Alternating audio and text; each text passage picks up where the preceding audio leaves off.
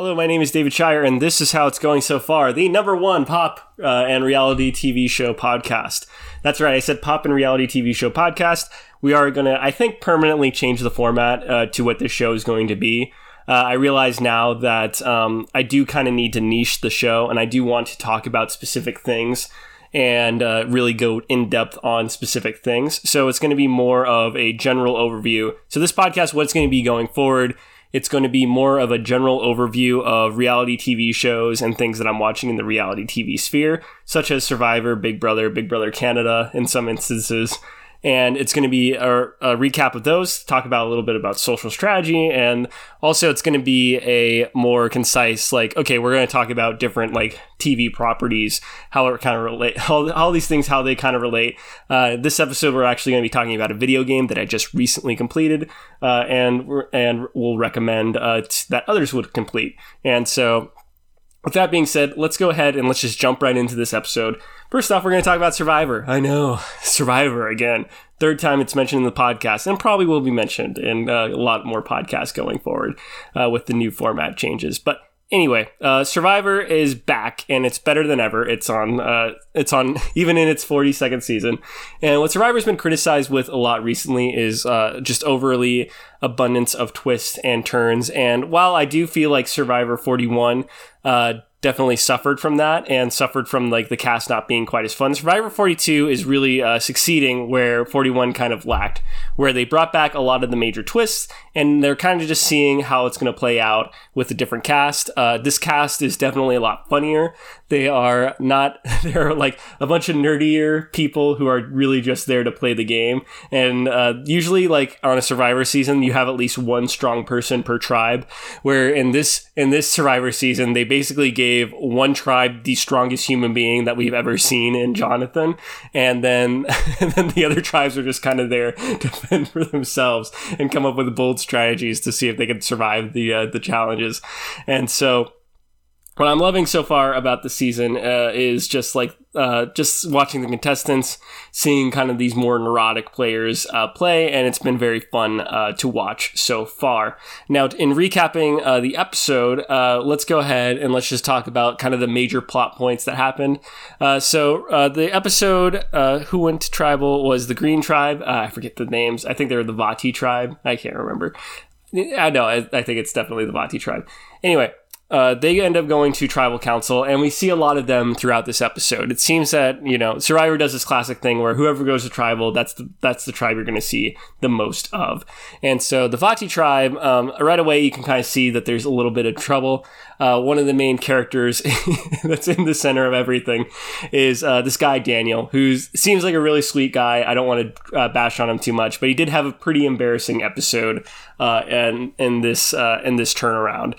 And so what ends up happening is Daniel takes Mike's hidden immunity idol, which is also part of this Beware Advantage twist, where Mike's idol, as long as it's not active, Mike is not allowed to vote. And the only way to activate the idol is to say a hidden phrase at an immunity challenge and have the other three tribes also say a phrase, each activating their idols by saying that phrase. So there's 3 idols this season. It's what we did in last season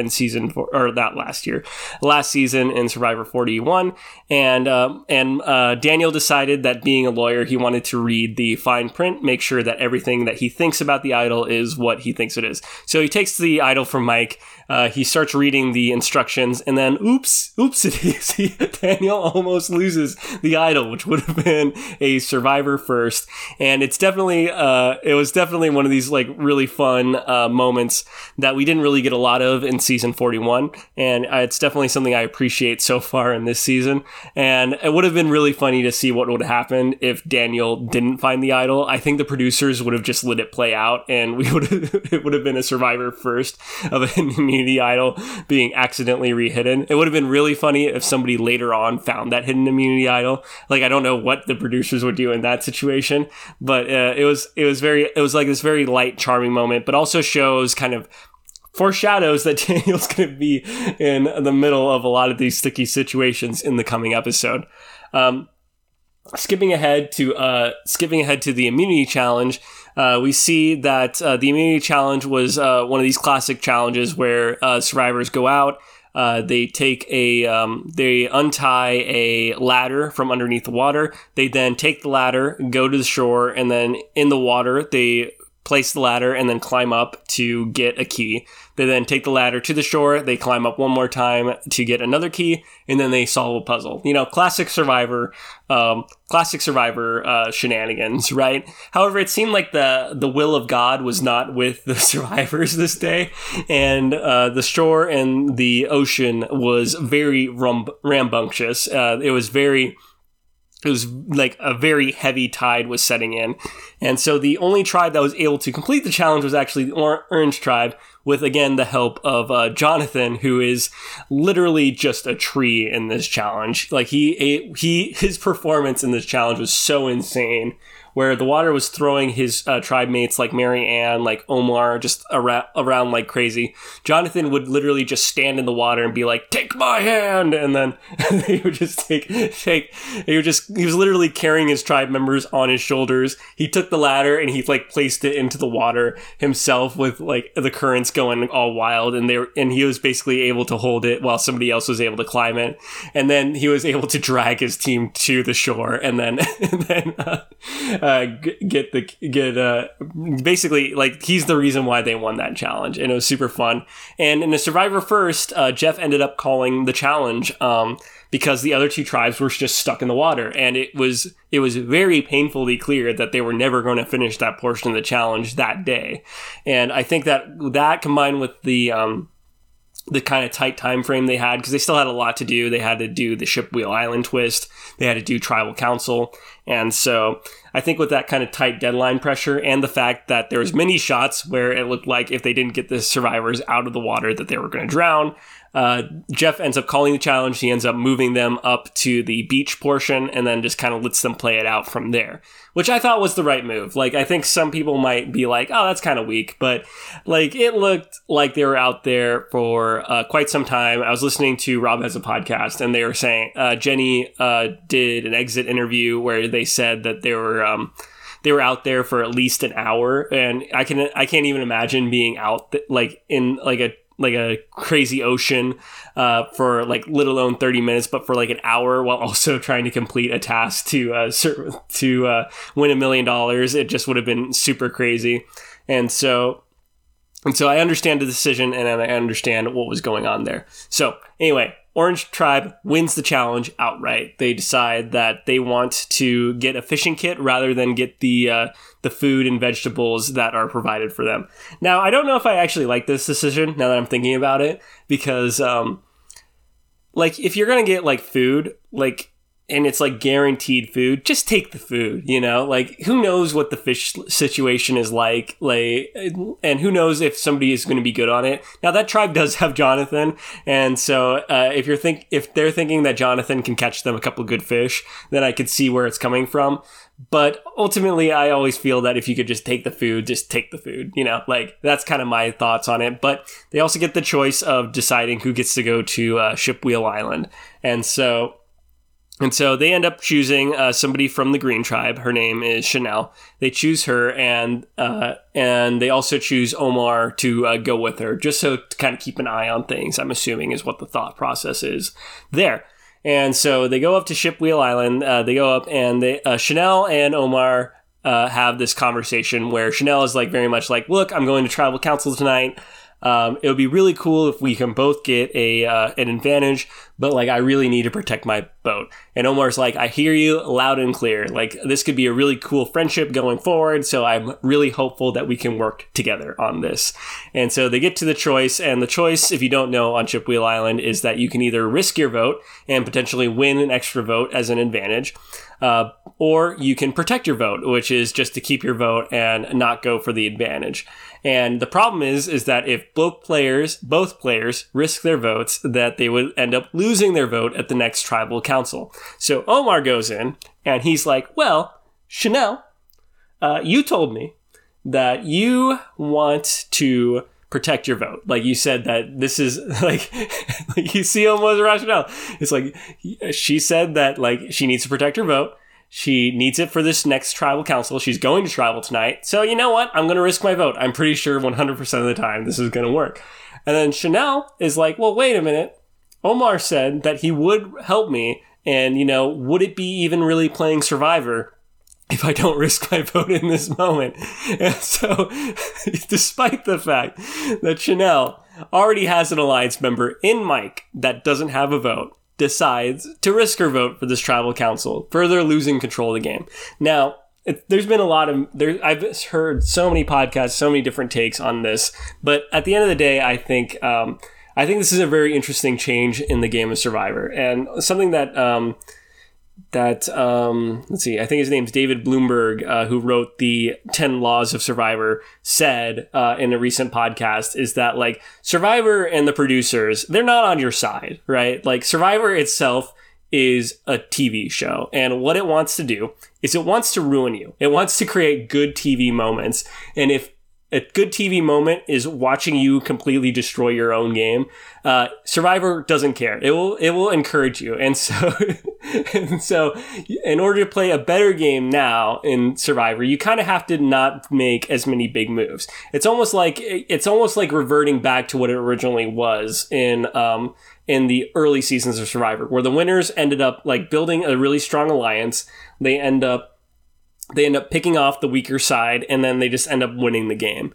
And we saw this last season a lot with Erica, where her game wasn't very much so, it wasn't very bolsterous. It wasn't like very risky in terms of like how you particularly see it. I mean, some people have argued that her breaking the hourglass and reversing time, as it will, big air quotes in that, in Survivor is considered like, a big risk on Erica's part, but Erica pretty much knew that she was on the bottom of the tribe, so it's kind of interesting. That's like the only asterisk I can see on Erica's game. But overall, she played a really smart game. She played a very defensive game, and maybe that's the more optimal way to play Survivor, because we see in this tribal council, all of a sudden, it's a lot riskier. And Chanel knows it, like, almost right away. She comes back to the beach and she looks like she is in physical pain because she realizes, oh crap, I probably don't have a vote for this tribal council, which means on this tribe of 6,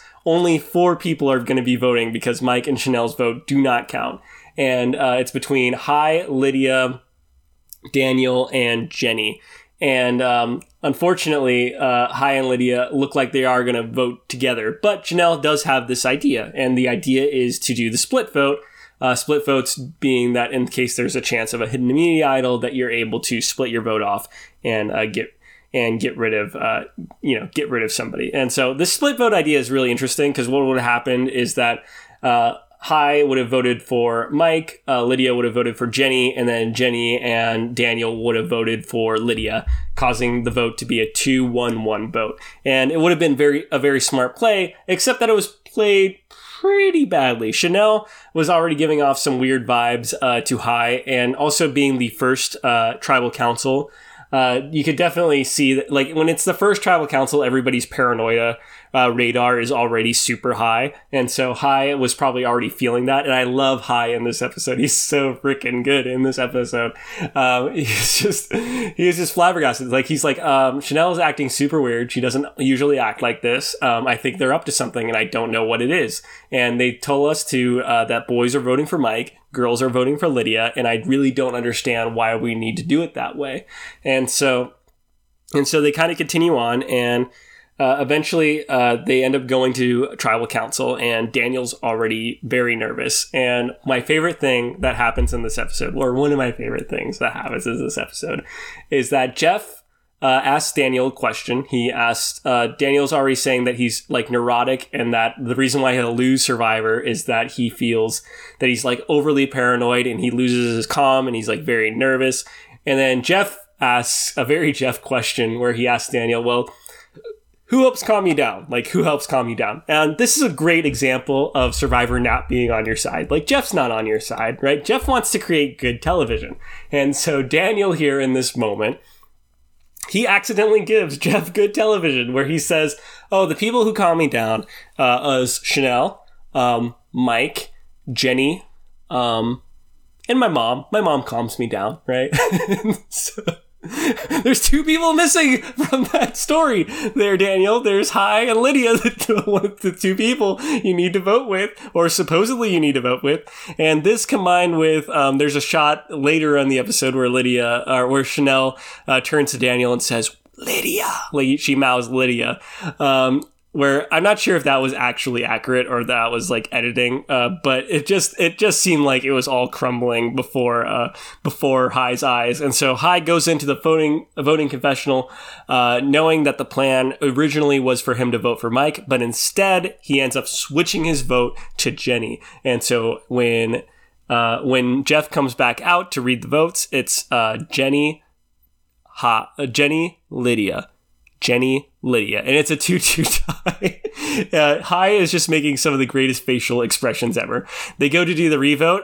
Jenny and Lydia can no longer vote. It's only between the rest of the tribe.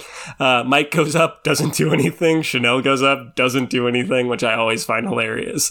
And then Hai and Daniel cast their votes, and neither one of them switch. And so Jeff tells them, "Hey, like this is it. You know, this is it. Like if you two cannot come to agreement on who you're going to be voted out, then the four of you are going to Rocks." And what Rocks is that Jenny and Lydia would have been completely immune, and then the four remaining tribe members, which would be Mike, Chanel, Daniel, and Hai, are then going to Rocks. And if you draw a purple rock, you're out. If you draw one of the black rocks, you're safe.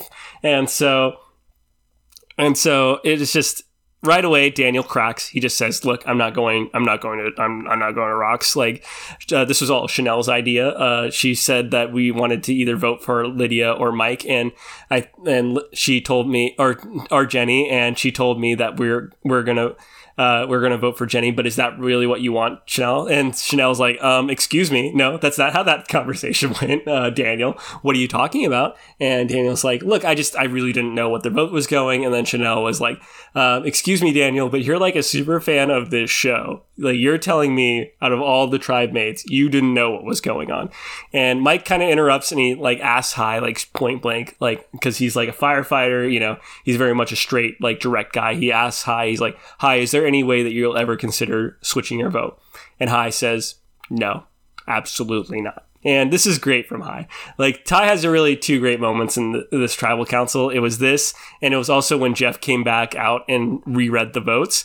When he only read the two votes, Hai just like, he looked like the meme where like it was the woman calculating like all the different possibilities, where he's just like, what?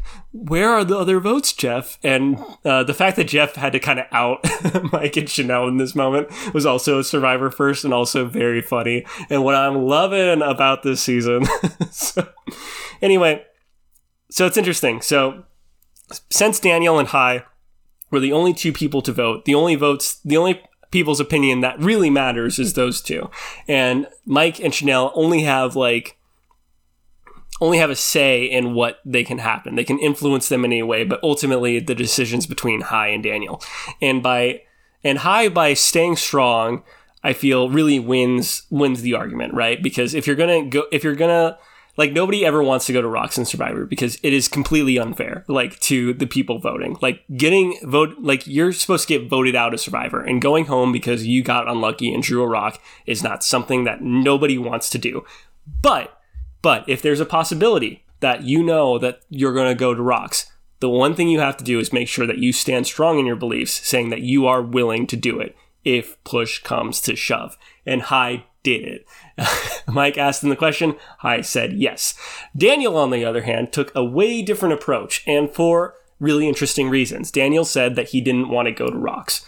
And right away, he got on top of it, and he said, look, I'm not going to Rocks. And he immediately tries to throw Chanel under the bus. Now, Daniel and Chanel are the two, like, closest, or were the really close alliance members up until this point. But I think Daniel was kind of looking for a scapegoat and was kind of hoping that Chanel would understand in that moment and then just take the heat and then talk to her maybe after the tribal council. But Chanel was not having it, and rightfully so, and throws Daniel also completely under the bus.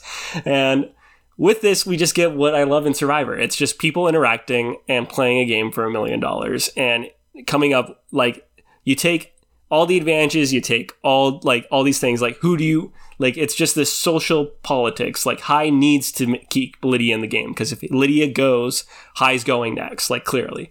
Like, the tribe's going to vote him out, so he has no choice. Whereas Daniel decides that he's going to completely burn every bridge that he has left in the game, and it's just like this really interesting dichotomy where you watch Hai like slowly rise and Daniel fall in this one tribal council, and it was a beautiful moment to watch in this show, and definitely one that I'll be very fond of this season.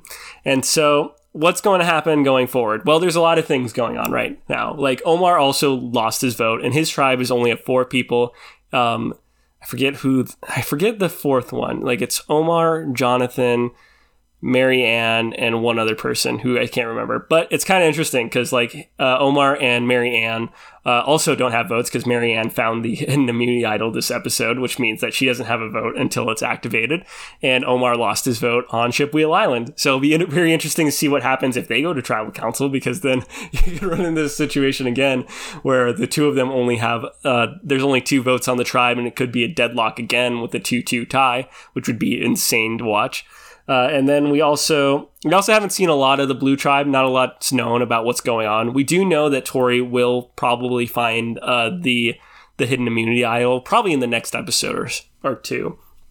Because we did see that in like a season preview, which was dumb of Survivor to show, but whatever. They showed Tori finding that advantage and reading the note, and so we know that she's eventually going to find it. But it'll be interesting to see what will happen once that fully develops. Yeah, I've talked about Survivor for like 20 minutes. I could talk about Survivor all day, but it was a great episode. If you're not hopping on to the Survivor train, I highly recommend it. It's a fun train to be on. It's a great ride. There's a lot of snacks, and they don't get all bought up by a boy who has just recently found out that he has $1 million, who also has a lightning scar. Not relevant to anything, obviously. I'm not making a reference to anything. I'm just saying, like, it just, like, you know, you go to a Hogwarts Express one time, and the next thing you know, it's just like, oh my gosh. Anyway, as far as other reality TV show news, The Bachelor recently wrapped up in its train wreck of a season with Clayton. It was one of these seasons where I feel like The Bachelor hasn't been good. Like, the main show, The Bachelor, hasn't been good for the last couple seasons. And a lot of it has to do with, like, the cast and the lead not really knowing what they're doing. It seems that The Bachelor has kind of become this kind of farce of itself, but every once in a while, it's pretty fun to watch. I have only kept up with the season by watching a bunch of Bachelor fan takes. If that's like that is the pro way to watch The Bachelor, right? Like, it's just like these 10-minute recap videos. The guy who does them is super hilarious. And I thought that really stood out to me is the last couple episodes where Clayton is very much finicking between the 3 girls, Gabby, Rachel, and the other one whose name I can't remember, because the only thing I can think about is Gabby as the queen, basically telling Clayton that he is an idiot, that he very much so, she uses way more eloquent words than I do in this moment, but very much so, like, laying out that Clayton is, like, not a bad person, but he's, like, making all these dumb decisions because he doesn't want to look like an idiot. Like, Clayton basically breaks it to the women that he slept with all 3 of them during the fantasy suites, or he slept with 2 of them, and that he told the other one that he was in love with them, and he told all 3 of them that he was in love with them.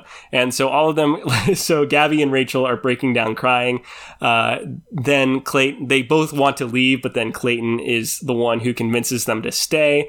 And then a day later, Clayton decides that he doesn't actually want Gabby or Rachel to stay. He wants to go after the third option. And this guy, wow, like, worst, like, honestly, I started watching The Bachelor during Peter Weber's season, and after watching Peter Weber, like, just completely fumble the ball like Charlie Brown, with oil painted, like, with oil grease on his hands, watching Clayton do somehow worse by lighting the oil on fire with his hands it was just something to behold. And Gabby, like, very eloquently puts it like, look, you gave us the option to leave, but you convinced us to stay.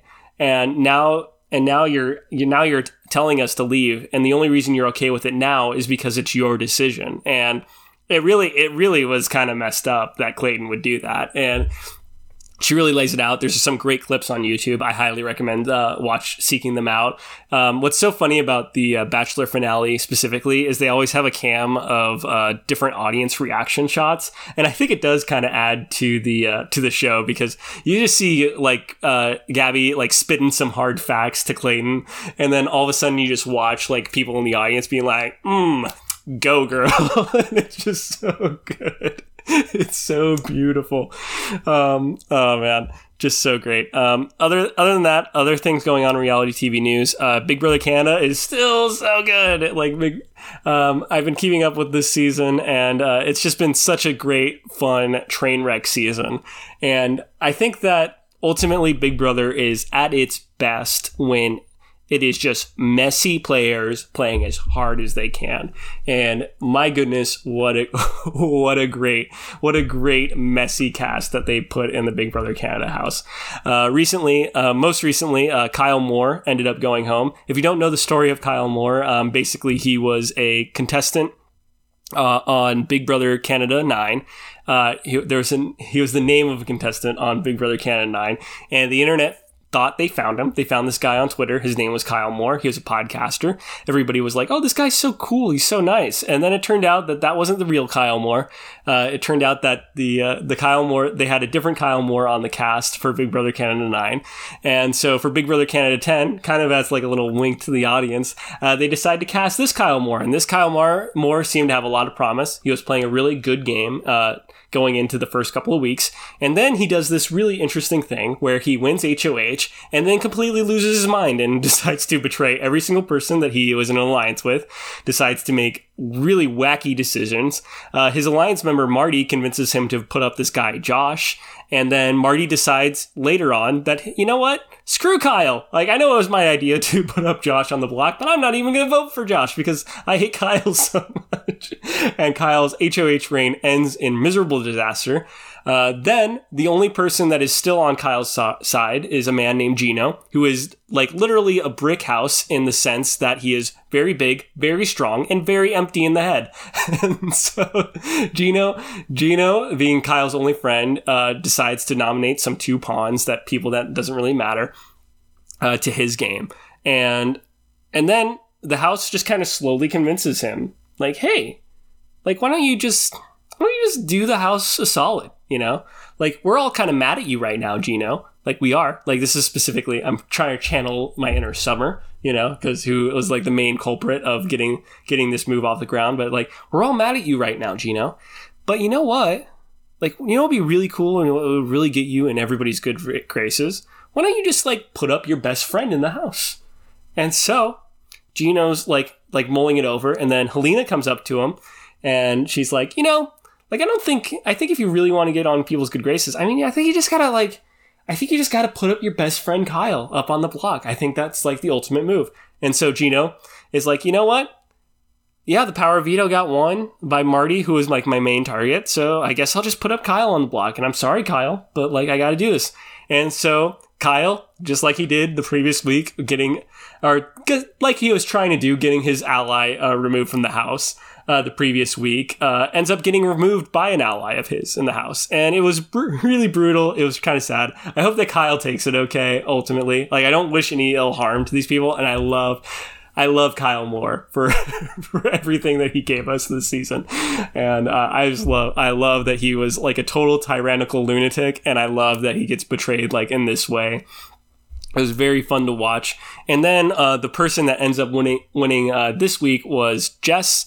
And they are kind of like the person who's been the lone person on the totem pole. And so it was very fun seeing them compete and win the competition. And then everybody else, again, another week of just everybody scrambling and not really knowing what to do. It's great. I love it. And it's what Big Brother is all about. As far as other things are concerned, a game I played recently the reason why I haven't like created the podcast was because I was just so busy like playing this video game. But it's a game I would highly recommend. It was called The Forgotten City. It's currently on Xbox Game Pass and on Steam. If it's on Game Pass, you get it for free, so that's why I mentioned that first. But honestly, if you can buy the game, I would highly recommend doing that as well, because it is a really great game. The whole premise of the game is that you play as a person or guy, like you give yourself your own name, where you end up getting washed ashore and meeting this woman named Karen. She ends up telling you that this guy, Al Moore, ended up going into this ancient temple. You go into the ancient temple and you walk into a portal, and the portal transports you back to the city when it was in this golden age of Rome. And you start noticing that there's like a bunch of these golden statues that are super creepy. And there's even this cool mechanic that kind of reminds me of BioShock, where if you look away from one of the statues, like if you're standing next to one, like they'll have like a set pose. But then if you look away and look back, the statue will actually turn its head to you. And it's super creepy. It's so unsettling, but I love it so much. And you come to find that there's like 22 residents in this town. And the main leader, his name is Magistrate Sentius, tells you that the city lives by only one rule, the golden rule. And if anybody ever breaks this golden rule, then the entire city is going to be turned into gold. And that he knows a secret prayer that he gives to this temple that opens a portal that creates this time loop. And he says the only reason why you're here is that I open this time loop so that you can come back in time. And that it's implied that like if you're able to stop and figure out who doesn't break the golden rule by not sinning, that you're able to close the gap and then transport yourself back forward in time. And I love this game so much because the dialogue is so well written. It's played like a very simple RPG. A lot of the game is really just talking and learning more about these people. And what really makes the game work is that there's a bunch of different side quests and things that you have to do in the game. Some examples, I don't want to spoil too much, but is saving the life of a woman who's been poisoned. Also saving helping out, like saving this woman from being killed by this assassin, and all these other things to try to stop people from sinning in this world. And in order to do this, you kind of have to bend the rules yourself a little bit, but they're all interconnected, right? You'll start one quest and then you'll find answers to another quest. And Game Maker's Toolkit made a really good video about it.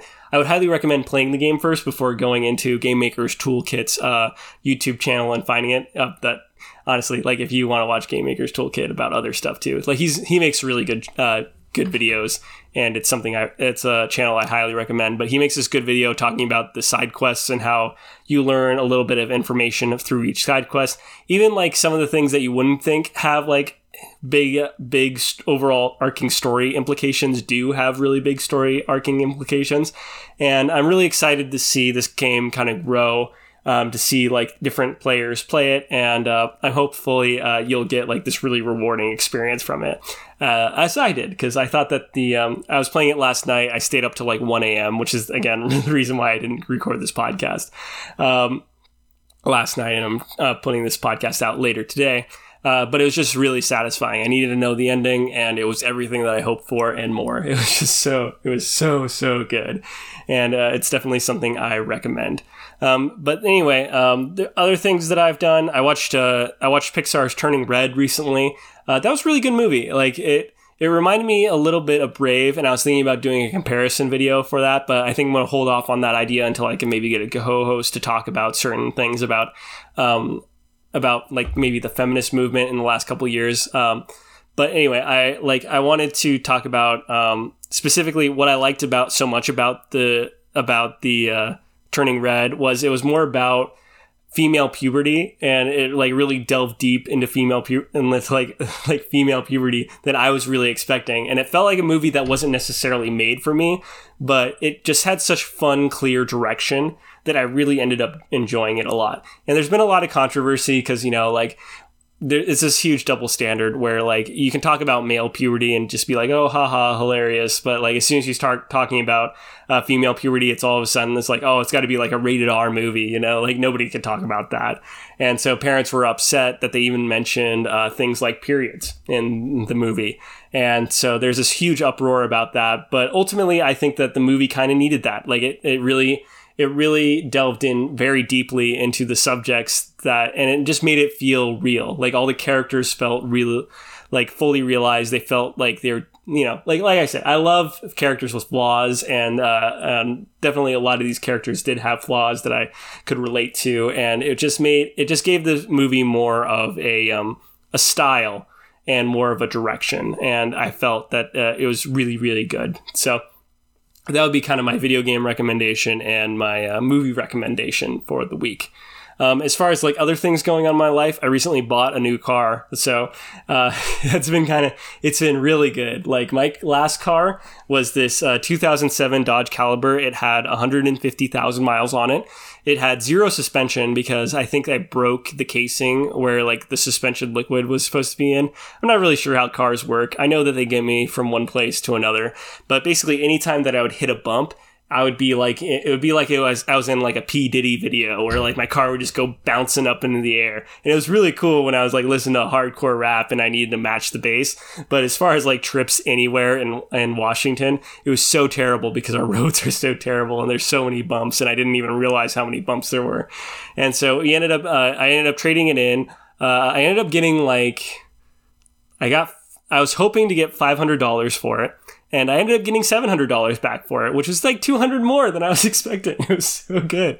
And yeah, so ultimately, what I kind of experienced with this whole situation is that, I got a new Dodge Dart. It's been really great, though I'm learning more about, cause I don't have any credit, right? And so it's kind of weird. Like I have to finance the car for a year to kind of get credit onto my record, and learning about credit and learning about like the evil manipulative ways of credit has been a really fun in very big air quotes. It's been a fun experience, and it's something that's kind of stressing me out, but it also is making me feel like an adult. It's like, I don't know. It's like pain, right? It's like the pain of being an adult, but the excitement of like being a real adult too. So, got a new car. It's mine. It's beautiful. Her name is Luna. It's like this Dodge Dart sedan. Gets good gas mileage. Not a very big tank though. We'll maybe fix it in the future. I don't know. Maybe I'll make some mods to it. But it's a very great car. I'm loving it so far, and it's been good. Yeah, and other than that, life's going pretty good right now. Like, job's been kind of calmer the last couple of weeks, which has been really nice. And so hopefully it will stay that way. And I'm just feeling like I'm in a lot better place right now. Like, good enough so that I can record an episode on this Tuesday night and not be super worried about what people will think about it, because I'm now realizing that not a ton of people listen to this podcast. But if you do, I really do appreciate it. If you want to support this podcast in any ways, if you can just go ahead and just like follow me on Twitter or follow me on Facebook. We have a Facebook page. Post a comment what you want me to talk about next. If there's some like movie recommendations or some different things, I'll mention you on the podcast and we'll do a recommendation thing. I do also have a Patreon if you want to support me in that way. But I don't really post anything on Patreon yet. So, one of these days I'll maybe hope to build a community, but it's there for now. If you want to support, but really I just want more fan interaction. I want people to tell me what they're thinking and what they think about the podcast. And that way I can better grow and create this community. Cause ultimately I want to grow and create like a really nice community. I subscribe to, Rob Has a Podcast Patreon, and what I'm liking about it so far is how community focused it is, and how Rob is like super open with like his patrons, and maybe that's kind of a goal I have in the lofty future. But for right now, I just got to realize that look, I just want like to start off small and try to figure out what people want from this podcast, and I think I have it for now, because like this is very much I think I have an idea of what I want this to be now. But hopefully you kind of help support me in this journey. Anyway, again, my name is David Shire, and that's how it's going so far.